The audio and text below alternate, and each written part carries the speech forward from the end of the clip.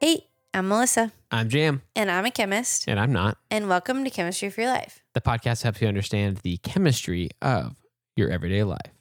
Bonus edition. That was nice. We were perfectly in sync. Mm-hmm. We didn't even try. Yeah, we didn't. I mean, I did try a little bit. I did kind of wait because I thought it'd be more fun. Oh, you did try?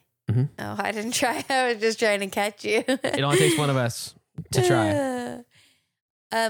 Not like the song It Takes Two. Right. Unlike that. Yeah, it just takes one. It just takes one. Okay, so if you haven't been to one of our bonus episodes before, if you haven't listened to or watched one of them before, in these episodes, we just take a bunch of questions from our awesome community of listeners and we try to answer them, but sometimes we just respond to them because we don't have all the answers. Yeah, 100%.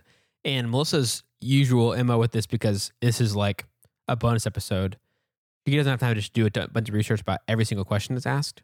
So it's chemistry off the cuff, what she thinks off the cuff without doing a ton of research, or it's like this question needs research to answer it and it will become a full-blown episode. And so it's kind of has to fit into one of those categories, basically. There was one that I did very brief Googling to make sure was correct. Right. But for the most part, that doesn't happen. Yeah. All right. So, and we also try to prioritize questions from our community of patrons, our community of patrons, so that we can, hear their voices and see what they want to learn about as well. And sometimes we get questions from all corners of the internet. You know, it's like something through the website, something through Instagram, something through Facebook, something through Twitter or whatever. So if you have a lot of chemistry questions and you want to make sure we see them, hear them, they get on the podcast, go to patreon.com/chemforyourlife, hop on in there, join our community of patrons. You can ask the questions you want and we will definitely see them. Definitely. Sometimes a week late or whatever, but we do see them. Yeah, we'll get it. Okay, you ready for the first question? Yes. This is from one of our faves, Avishai. Always has great questions. He's a patron. Yes. And he is also a biologist, I think. Sounds right. Some kind of scientist for sure. Yeah. Biology is the one with all the rocks, right? I'm kidding. Here's what Avatar said. I love baking. One of my most baked pies is lemon meringue pie. Sounds super good. To burn the meringue, I burn it in the oven at 250 degrees Celsius to 260 degrees Celsius for 2 to 4 minutes.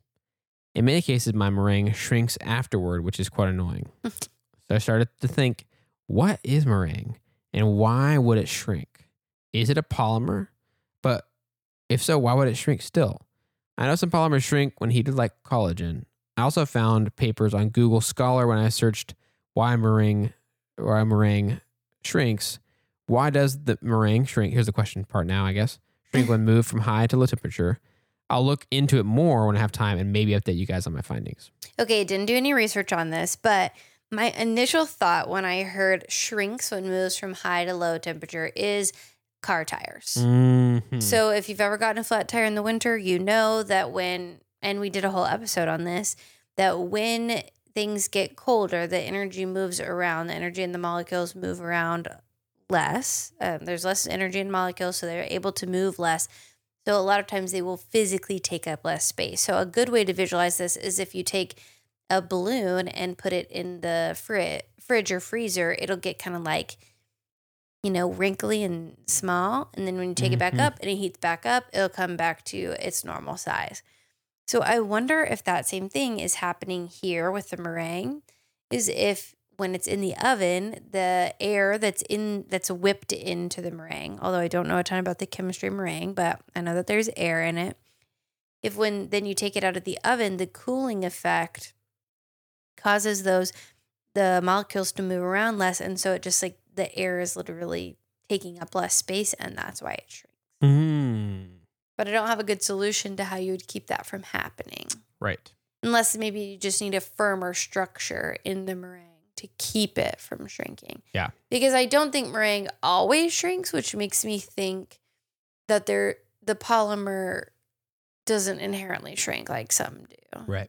So I think it's something in either it's the structure's not set enough, or I think it's just getting deflated because the air is cooling down. That's my guess. Interesting. What if it doesn't actually shrink, but it just looks like it shrinks, like a meringue mirage of sorts? Were you thinking about that dumb joke this the whole time? Not the whole time, just like halfway through. You know, I don't know what to say to that. Well, that was the real answer. Like, you really can do it. It's like, actually, yeah, it's weird. Think about the waves and the energy and the photons, and like, it just looks smaller, but it's not. No. I don't approve of this response. Okay, all right. Sorry. We did do an episode on mirages once too, though, also. Yes. It was super interesting. And this is still an interesting question, Avishai. I just have 0 to contribute. So that's why the joke comes to mind. Because I have no hypotheses whatsoever. If I had a real one, though, that's what I'd bring to the table. This next one's from Christina G. This is a addendum. She says, "Hi all, I wanted to add to the R shoes chemistry discussion. That was a couple episodes ago, a couple Q&Rs ago. There are lots of running shoes on the market now with carbon plates in their soles that allegedly give runners an extra speed boost by reducing the amount of work the runner's feet and ankles have to do. Yay, physics." Like yay chemistry, but yay physics. Yay physics, yeah. Most elite marathoners use these shoes and swear by them. My question would be, can you think of another type of material similar to a carbon plate that could return more energy and make runners run even faster? Listen, first of all, we don't yay physics here. I'm just kidding. But I will say I'm not great at physics. And so my first question is, how do the carbon plates actually do that? So I feel like I can't even answer the second question until I really understand if and how the carbon plates are actually working. I watched a video about this. And you have? About the carbon plates, because they're kind of controversial, and there was a specific shoe, one of the earliest ones that had this, was like disqualified from certain things because it was the question of, was this an unfair Is this advantage? legal? Like, yes. Yeah. But basically, I mean, I don't understand the physics great, but the layperson's way this was put in the video I watched was simply that, like, it has the ability to flex when you're stepping, but it has a really good spring back. So it wants to get back to its original so it's shape. like aiding you in your... Yes, it's aiding you in your, like, the pep in your step, the spring, I don't know what else you'd call it. And so people have been able to measure and affect one runner wears one type of shoes, wears these other shoes, and there is a measurable benefit. Whoa. I don't know if it's every runner. I don't know if it's just like I'm wondering, for instance, if you're doing, like, she's referencing marathon runners. Mm-hmm. The thing I watched didn't talk about them. It talked about short distances. Okay. I'm wondering if maybe some of the benefits start to, like, get muddier the longer your distance is, or if it gets better. Yeah, I was wondering if, like, long term you're conserving energy and so you're able to go longer distances or something. Yeah. Fascinating. But does that kind of make sense? Like, without having the details in front of us, they're like, if it's springier and, like, wants to, like, bounce back to its main shape. Yeah, I think it makes sense that it's helping your foot actually do the moving. Yeah. So that's why it's literally, when she says less work, I'm guessing she means, like, literally less energy. You know, it's like you're not literally working, you're not using energy or putting energy in as much. But I think the conversation is created around these shoes, and I'd love to see a more updated thing now, because I think there's a lot more models of shoes with this in them, some version of it. The question is, like, sort of when is it cheating? I mean, like, we're already using a lot of these synthetic materials in our shoes for a bunch of reasons. Why is it, like, aren't I faster when I wear shoes than when I'm barefoot anyway? So it's already giving me an advantage. Yeah, interesting. Running outside or running on a track or whatever to use it. So what is it about specifically this sort of shank, carbon shank kind of thing? That's what you call it in like dress shoes and boots. What is it about that is a bridge too far for us, I guess? I don't know. Sorry, I'm yawning. I woke up at 6 a.m. this morning and was like, after staying up kind of late last night, and was suddenly thinking of all the stuff I had to do for work. And so I got up really early. Uh-huh. And now I feel like I haven't noticed this all day, but all of a sudden I'm yawning like every few minutes. Yeah. And so I'm self-conscious about it. So, well, the answer that I have is, like, I have no idea. I guess I'm not a materials chemist, so I don't have just like a whole like network or like what are those Rolodex, of materials in my brain. When you made that sound, that's immediately the word I thought of. But I could think of like how it could be a polymer could very easily be adapted. And I'm guessing the carbon plate is, if it's a carbon plate, if it's only carbon, then it's arrangement of carbon molecules maybe in like a certain formation that if you found a different way to arrange them, it could be more effective. But I don't have anything good, but this was a really great conversation starter. Yeah, that is. And Christina's on our Patreon, so thanks, Christina. Yes, thanks, Christina.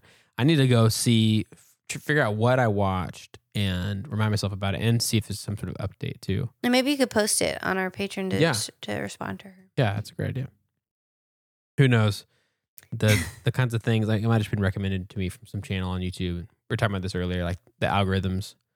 And then it's hard to find the thing you watch. Like, I watched this, but yeah, I don't know. I mean, YouTube just thought I'd like it, and I did, I guess. So. And I have 3 TikToks, 2 Instagrams, and 3 YouTube channels. And so I never know what platform and which of my like accounts I was under when I was watching things. So and I already have ADHD, so my brain is disorganized as it is, and I'm not doing it any favors. Yeah, our world and the internet and all that stuff is not doing you any favors. You have this many accounts and there's no way around it. Sorry. No way to find what you watch. Most of them are good to teach people things, so there's that at least. Okay. This looks interesting. Yeah, I love this question. I saw it on Instagram. Chelsea, one of our patrons, sent this through Instagram. Use chemistry to explain how element bending works, like element bending in Avatar: The Last Airbender. Okay, I've been thinking about this all afternoon. Nice. Ever since I saw the question. I think this is the funniest and maybe one of the hardest questions.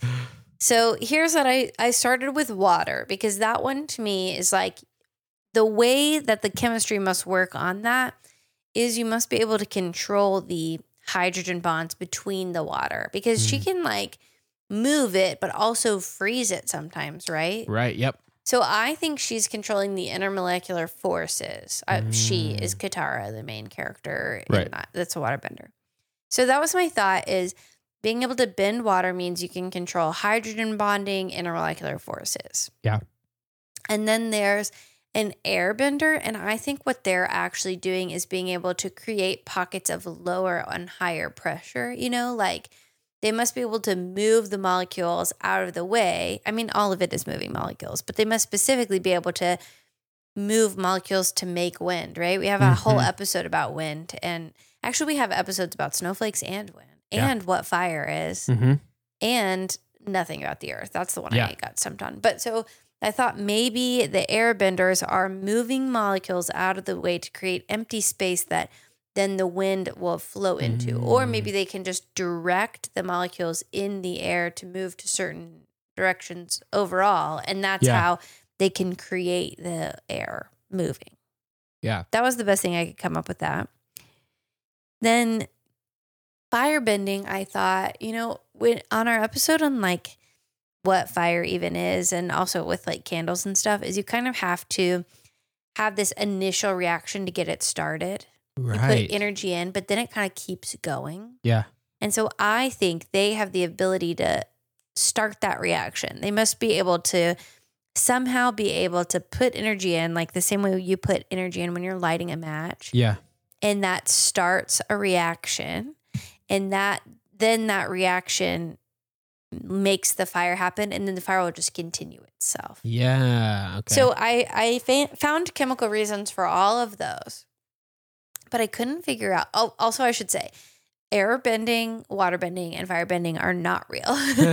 And this is a cartoon for children that somehow really well translates into adult life, and also is a fun theoretical game to play of what's the chemistry behind this fake phenomenon. So I really want to say that. I don't want anyone to think that I think that you can actually use chemistry to do those things. Good point. Some of these people out there. Yeah. I really genuinely could not come up with a good thing for earth bending though, because like Toph can feel things through the earth, and that makes sense to me. It's like she's just super sensitive to energy moving. Right. But then she uses energy to be able to move the earth too. Right. I think if it was like just like, because obviously metal bending is like a subsect of earth bending. Yeah. If it was just metal bending though, you could make a lot of like, magnetic polarity arguments if you wanted to. But magnetic for sure, yeah. But it's like if they had the ability to suddenly make like a negative pole and whatever. But like for the rest of the earth, other dirt and stuff, they're like, well, I don't know either. Like it's so broad. Yeah, I think it's just like, you have power over energy, which I guess that's kind of all of them in a way. But it's like you have the ability to create and direct energy into the ground specifically and use that to move the earth. This is still like so far out that it's like fiction. But what if you could say that Earth, you specifically talking about with Katara, with waterbending, the hydrogen bonds. What if like deep down, pretend we're in their universe, we start looking into it, and it really is that it is at the elemental level of like an element on the periodic table, and that's the common theme. So what if Toph is like hers is quartz? Yeah.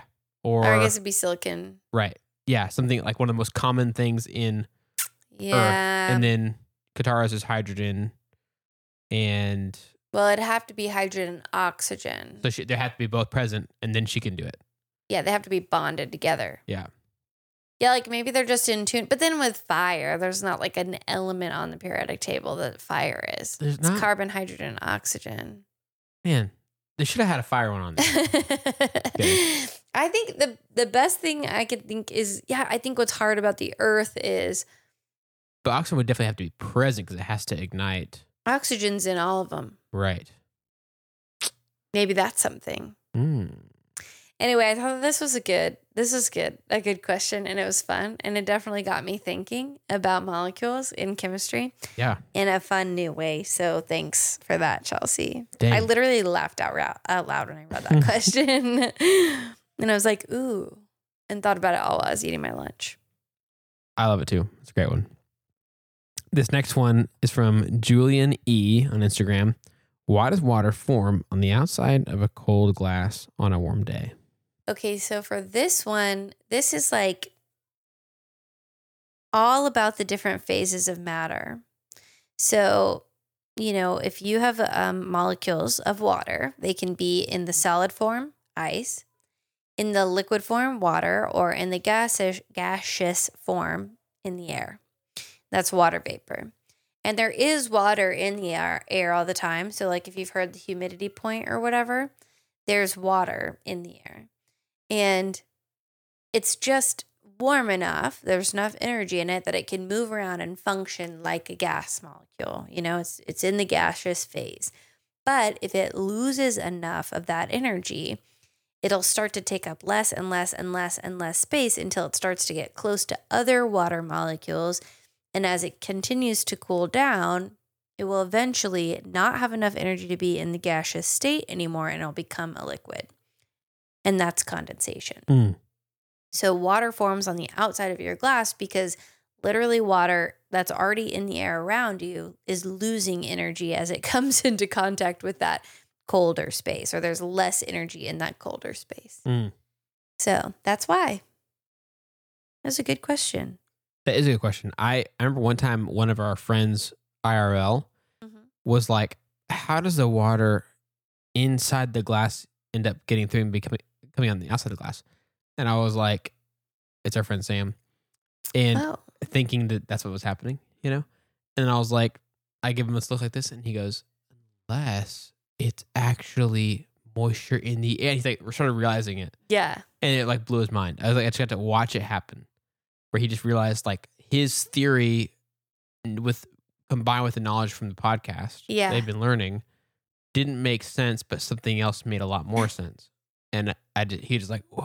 That is so exciting. He had like that cool like chemistry mind. I wish I had been there for that. Yeah, I just remembered about that. It's been a while, but I've forgotten about that completely. And it doesn't just happen on cold glasses. Like I have chocolate chips that I keep in the freezer, but my favorite snack right now is a little tiny bowl, ramekin of cold chocolate chips.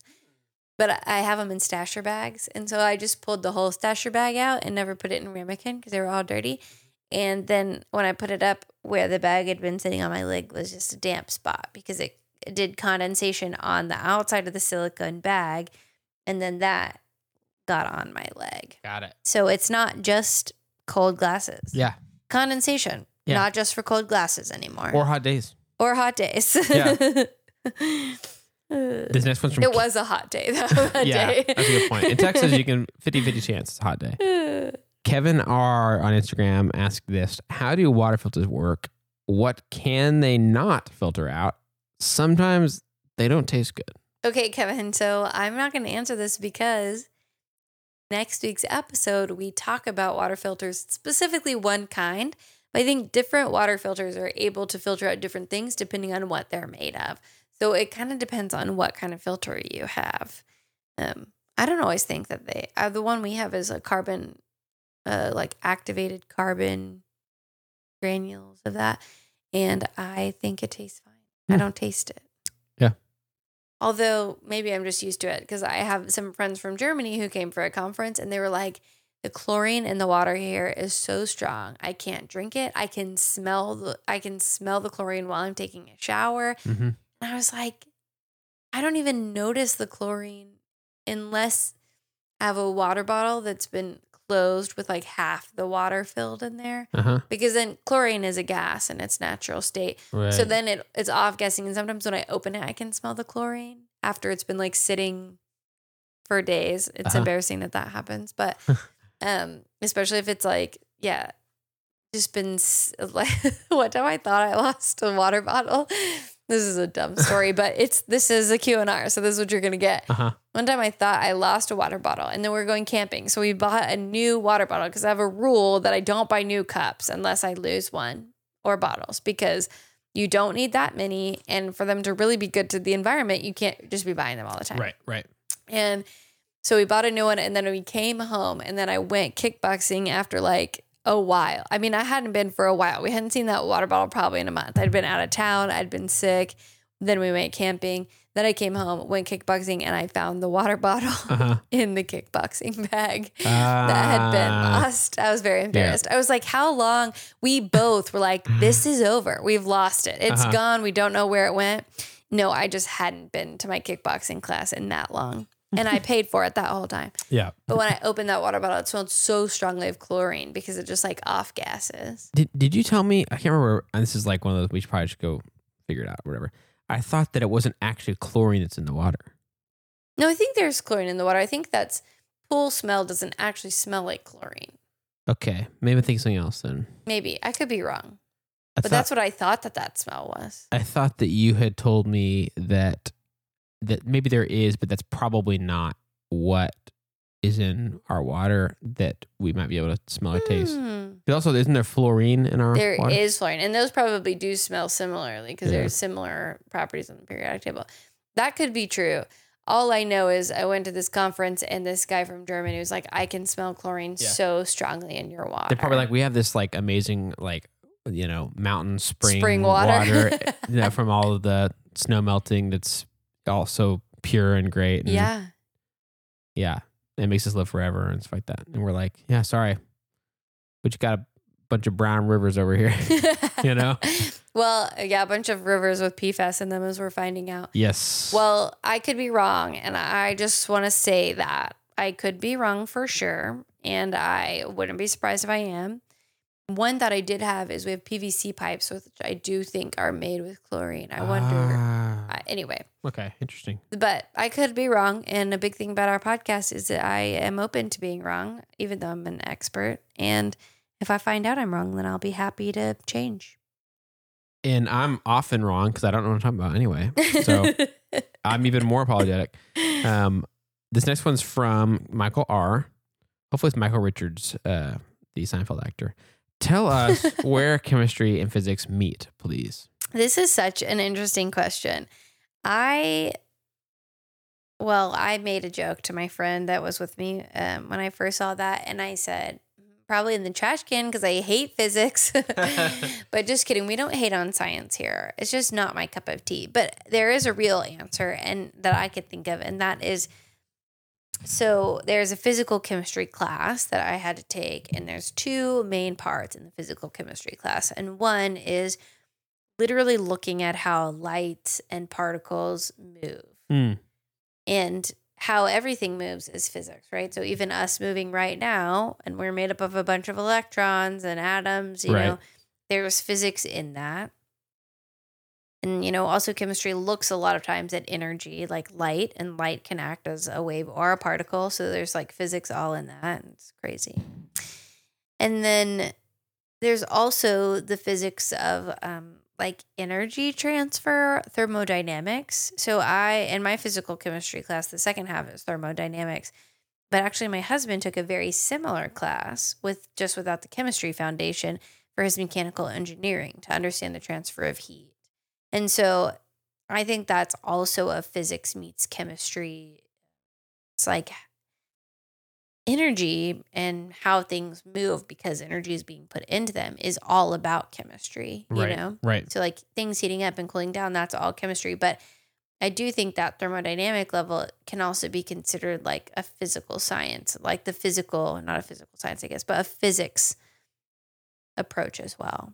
I think it's all great because everything is made up of atoms. Right. And yeah, and our like compartmentalizing of science is sort of to help us specialize, but it's obviously like all happening. Yeah. Yeah. Somebody else responded to me posting this question on Instagram and said, well, my answer is always like everything in life is biology and everything in biology is chemistry.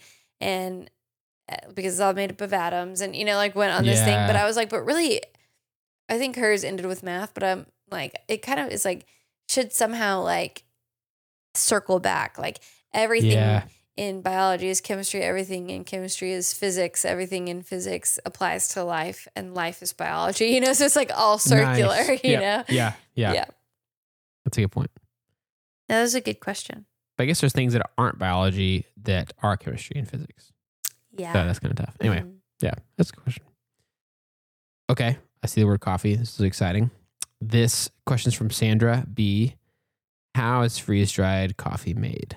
This question's kind of a juke because I think that this is worth a whole episode on how freeze-dried things are made at all. Because have you seen freeze-dried things? Yes, we've had like, you know, freeze-dried fruit and stuff like that for Yeah. And freeze-dried like candy. Have you seen how it gets bigger and weird? No, fruit gets smaller, but it's kind of like we expect, I guess, but yeah. So freeze-dried candy, it's like you should go to our local coffee shop and see the freeze-dried Skittles like break and have like looks like a little Skittle sandwich. Huh. And like peach rings, people will do like, you know, videos where they're like eating a bunch of different, like they're trying all these different things. And then, and like freeze-dried candy like expands and gets weird. So I think we are going to have to do a whole episode on it. I started to do a quick Google search and then I was like, nope, this is going to be real. Yeah. So here's a picture for jam. And for those of you who are listening can Google like freeze-dried Skittles. See how they like bust open? That's crazy. And then like freeze-dried, I think like peach rings, they get like just like large. Like here's Jolly Ranchers who freeze dry and they're like puffy.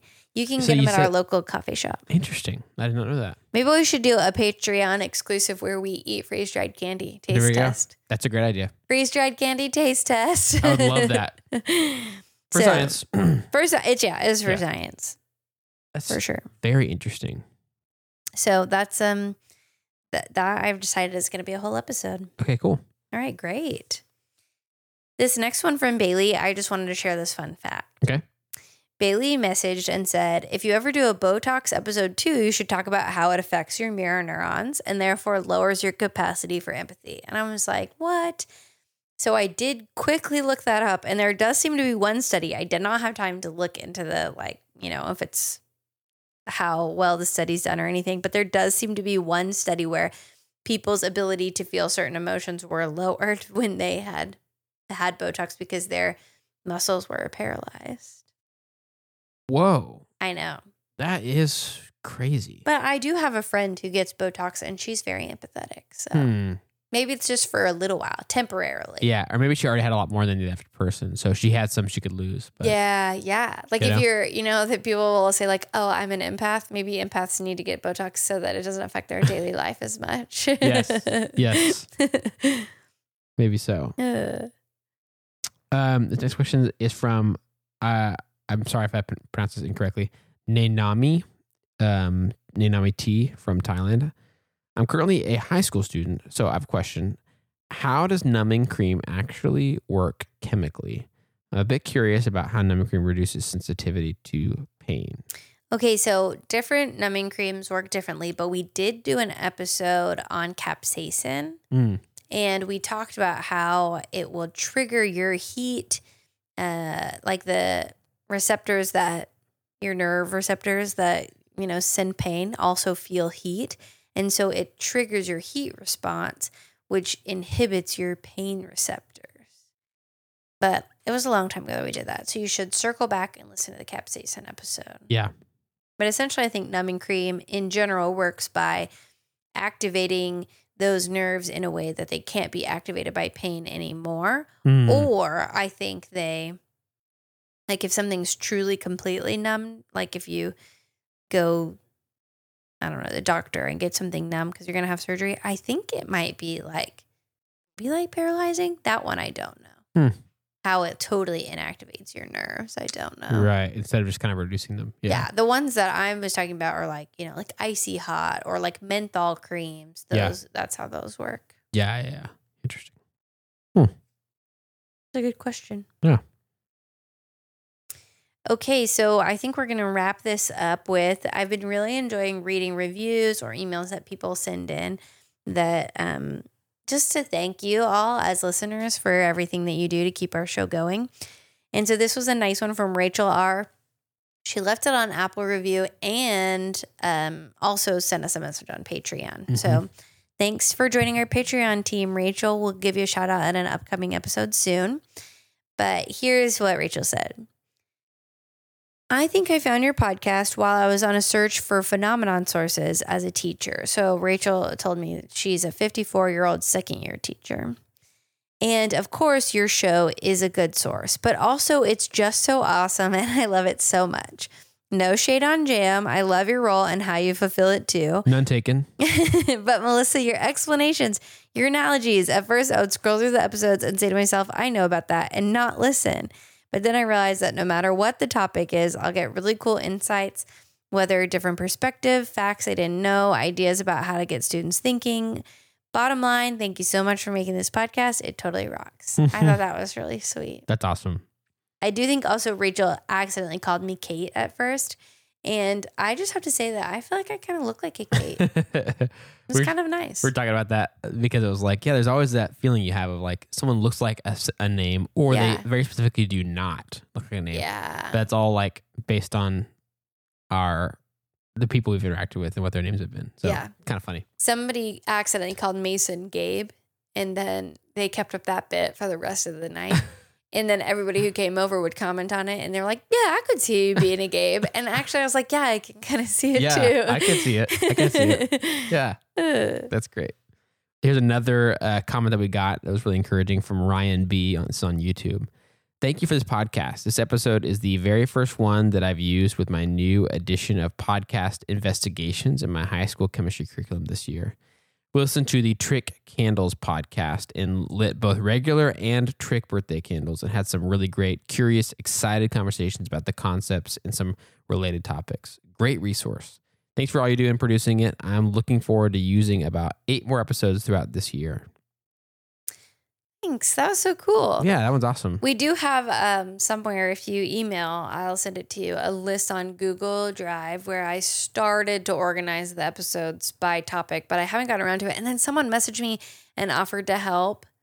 And I don't know who that person was and I lost it. Yeah. I know it's that ADHD brain. So sorry about that. But that and the fact that we literally get messages from so many apps. Like so many not apps. all the things even have a searchability thing. So it's like there's not even don't blame yourself. You can get comments, you can get messages, you can get emails, you can get website submissions, which I forgot to say, Nanami and Bailey's were both website submissions. Nice. And yeah, we just get them everywhere. So it can be hard to keep track of everything. But if that was you, let me know. And I'd be happy to let you do that. But if you're a teacher and you want to use a podcast in your classroom, please reach out to us because I did start that. And that's a good place for you to at least be able to start using it in your course. Yeah. Awesome. Well, thanks to all of our listeners. We really, really appreciate having you write to us. And these episodes, Jam was saying as we started, these episodes are just so fun and relaxing because it feels like we're having a conversation and we just like get to be a little bit more of ourselves, a little bit less on task, you know? Yeah. Definitely. It's a lot of fun. You guys write such great questions, some really good, interesting chemistry ones, some fun, only slightly related chemistry ones, and sometimes some that are very far outside of it, which are also so fun. So thank y'all so much. We love y'all's questions. Please don't hesitate to send those to us. If you have ideas for a full episode or a question you want on a Q&R, you can reach out to us on our website at chemforyourlife.com. That's chemforyourlife.com to share your thoughts and ideas.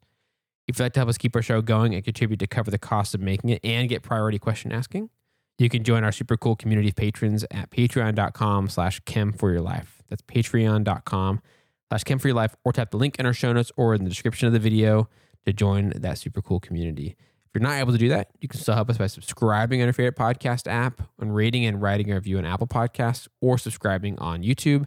That also helps us to share chemistry with even more people. And you might, if you leave a nice comment or a nice review, we might end up reading it on a Q&R just like we did today. This episode of Chemistry for Your Life was created by Melissa Collini and Jam Robinson is our producer. This episode was made possible by our financial supporters on Patreon and also the listeners who wrote in questions. It means so much to us that you want to help make chemistry accessible to even more people. Those supporters are Rachel R., Latila S., Bree M., Avishai B., Brian K., Chris and Claire S., Chelsea B., Derek L., Emerson W., Hunter R., Jacob T., Christina G., Katrina H., Lynn S., Melissa P., Nicole C., Nellie S., Stephen B., Shadow, Suzanne P., Timothy P., and Venus R. Thank you again for everything you do to make Chemistry for Your Life happen, and an extra special thanks to Bree, who often creates illustrations to go along with episodes of Chemistry for Your Life that you can see on our YouTube channel. Please thank Bree by following and supporting her at intropic.artstation.com and at McAllisterBree on Twitter. Yay, chemistry! Yay, chemistry!